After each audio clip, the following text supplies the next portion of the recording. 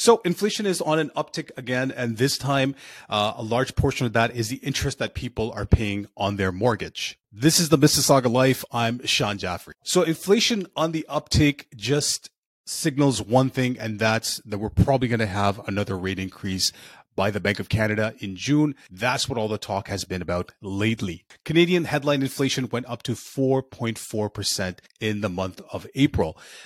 In March, it was 4.3%. So it has ticked upwards, not by a lot, by a little bit, but that's still sort of an alarm bell for the Bank of Canada. Much higher than market expectations for a 4.1% inflation rate. The increase was driven by higher shelter costs. No surprise there, including rents and mortgage interest expenses, and to a lesser extent by higher gasoline prices. Headline CPI, Consumer Price Index, was up about 0.6% month over month, highest monthly increase since June 2022. The problem now is that the bank is getting into a situation where it's kind of effectively chasing its own tail. The mortgage interest cost index within the CPI, the Consumer Price Index, is up nearly 30% year over year and is now adding a record 0.8 percentage points to the headline inflation reading.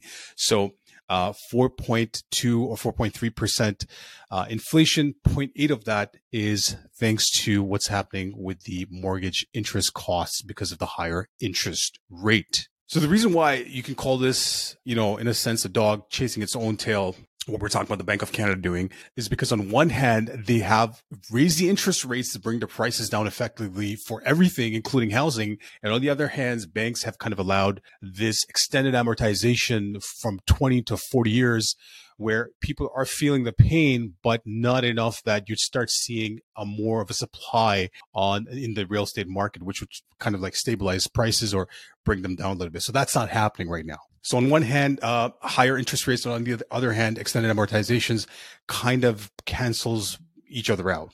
So according to BNN, Business News Network, the latest economist Kiefer Van Mulligan says that that's the sharpest increase we've seen recently. It's a trend that will probably continue as mortgages are renewed at the higher prevailing mortgage rates. As a bigger share of mortgages are renewed at higher rates, mortgage interest writ large for Canada will go up. Something to keep in mind is that so far, I believe the numbers around 30% of mortgage holders have renewed mortgages. You still have about 70% left. Half of those will renew in 2024, and then the remaining in 2025. So that's going to add to the servicing costs for mortgages. The Bank of Canada has been aggressively hiking interest rates in order to tame high inflation, yet in a paradoxical twist, I like that word, higher interest rates have pushed up housing costs, contributing to higher inflation this month. The inflation pressures are real, and here we need to look no further than the remarkably strong labor market, which has now churned out 350,000 new jobs in the past 6 months. The unemployment rate is near all-time lows, while wage growth remains strong at over 5%, a level that the Bank of Canada acknowledges is not in line with their 2% inflation target. So it turns out that inflation historically has had somewhat of an inverse relationship with the unemployment rate. So meaning when inflation goes up, unemployment goes down, and higher unemployment on the other hand equates to lower inflation. So in a sense, when more people are working, they have more buying power, which leads to an increase in demand for goods and services. And then the prices obviously go up.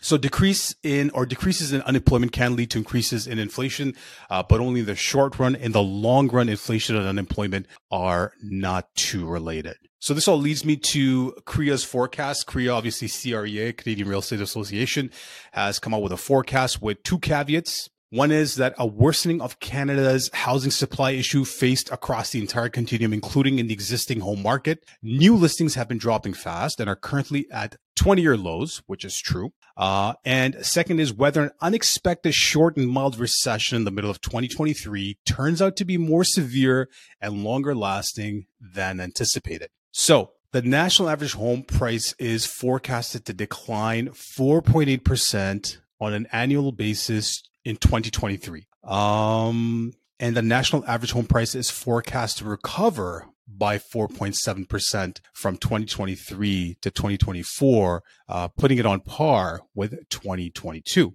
So there you have it, higher inflation due to higher mortgage interest cost, which is causing, Canadian Real Estate Association, I'm sure other institutions kind of revised their projections for the year.